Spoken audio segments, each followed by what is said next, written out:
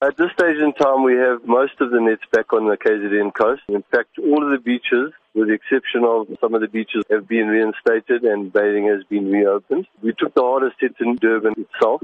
We're still busy with those nets there. But we would like to think that we'd have everything back in order by Friday. But I must just stress that most of the Durban beachfront is now already back open again. And which are the beaches that remain closed? The ones that are closed still in Durban are basically all the ones north of Suncoast Casino. So it's Suncoast Casino, Country Club Beach, Laguna and Teguini beaches. The rest of the Durban beachfront, which is the majority of the beaches, are all open. Is it known when these beaches will reopen? We expect to finish later this morning, or otherwise certainly by tomorrow afternoon everything will be ready for the weekend. Those beaches that are still closed are the non-popular beaches, and they're only utilized really during the holiday season. So the stress of getting them open is not as much as the beaches that are already back open again. The South African Weather Service says there's a strong possibility we will in the future again experience the massive waves seen on the Durban beachfront on Sunday.